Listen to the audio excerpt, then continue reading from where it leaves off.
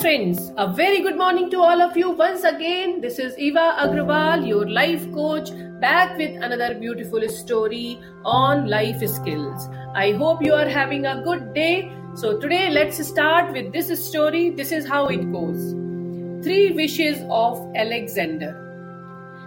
There is very instructive incident involved in the life of Alexander, the great Greek king. Alexander, after conquering many kingdoms, was returning home. On the way, he fell ill and it took him to his deathbed. With death staring him in his face, Alexander realized how his conquests, his great army, his sharp sword, and all his wealth were of no consequence. He now longed to reach home to see his mother's face, bid her his last adieu. But he had to accept the fact that his sinking health would not permit him to reach his distant homeland.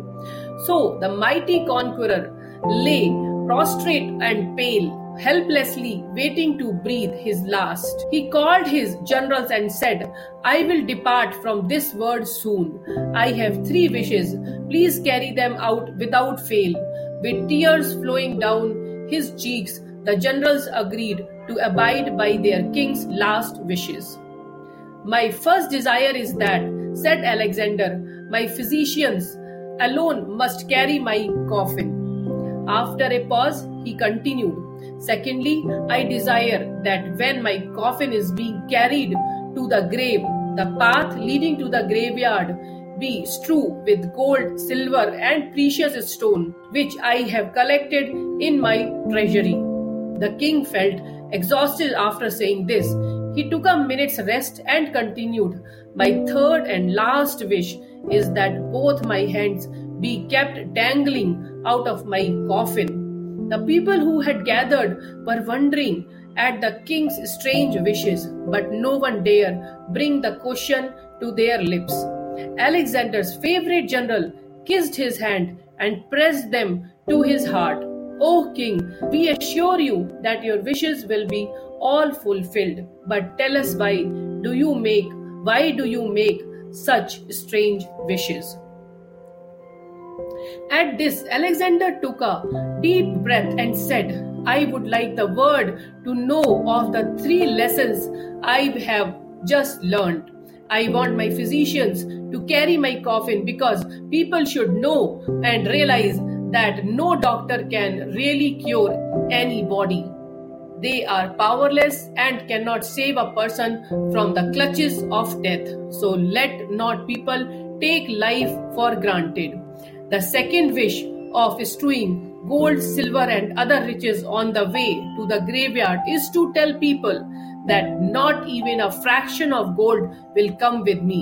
I spent all my life earning riches but cannot take anything with me. Let people realize that it is a sheer waste of time to chase wealth.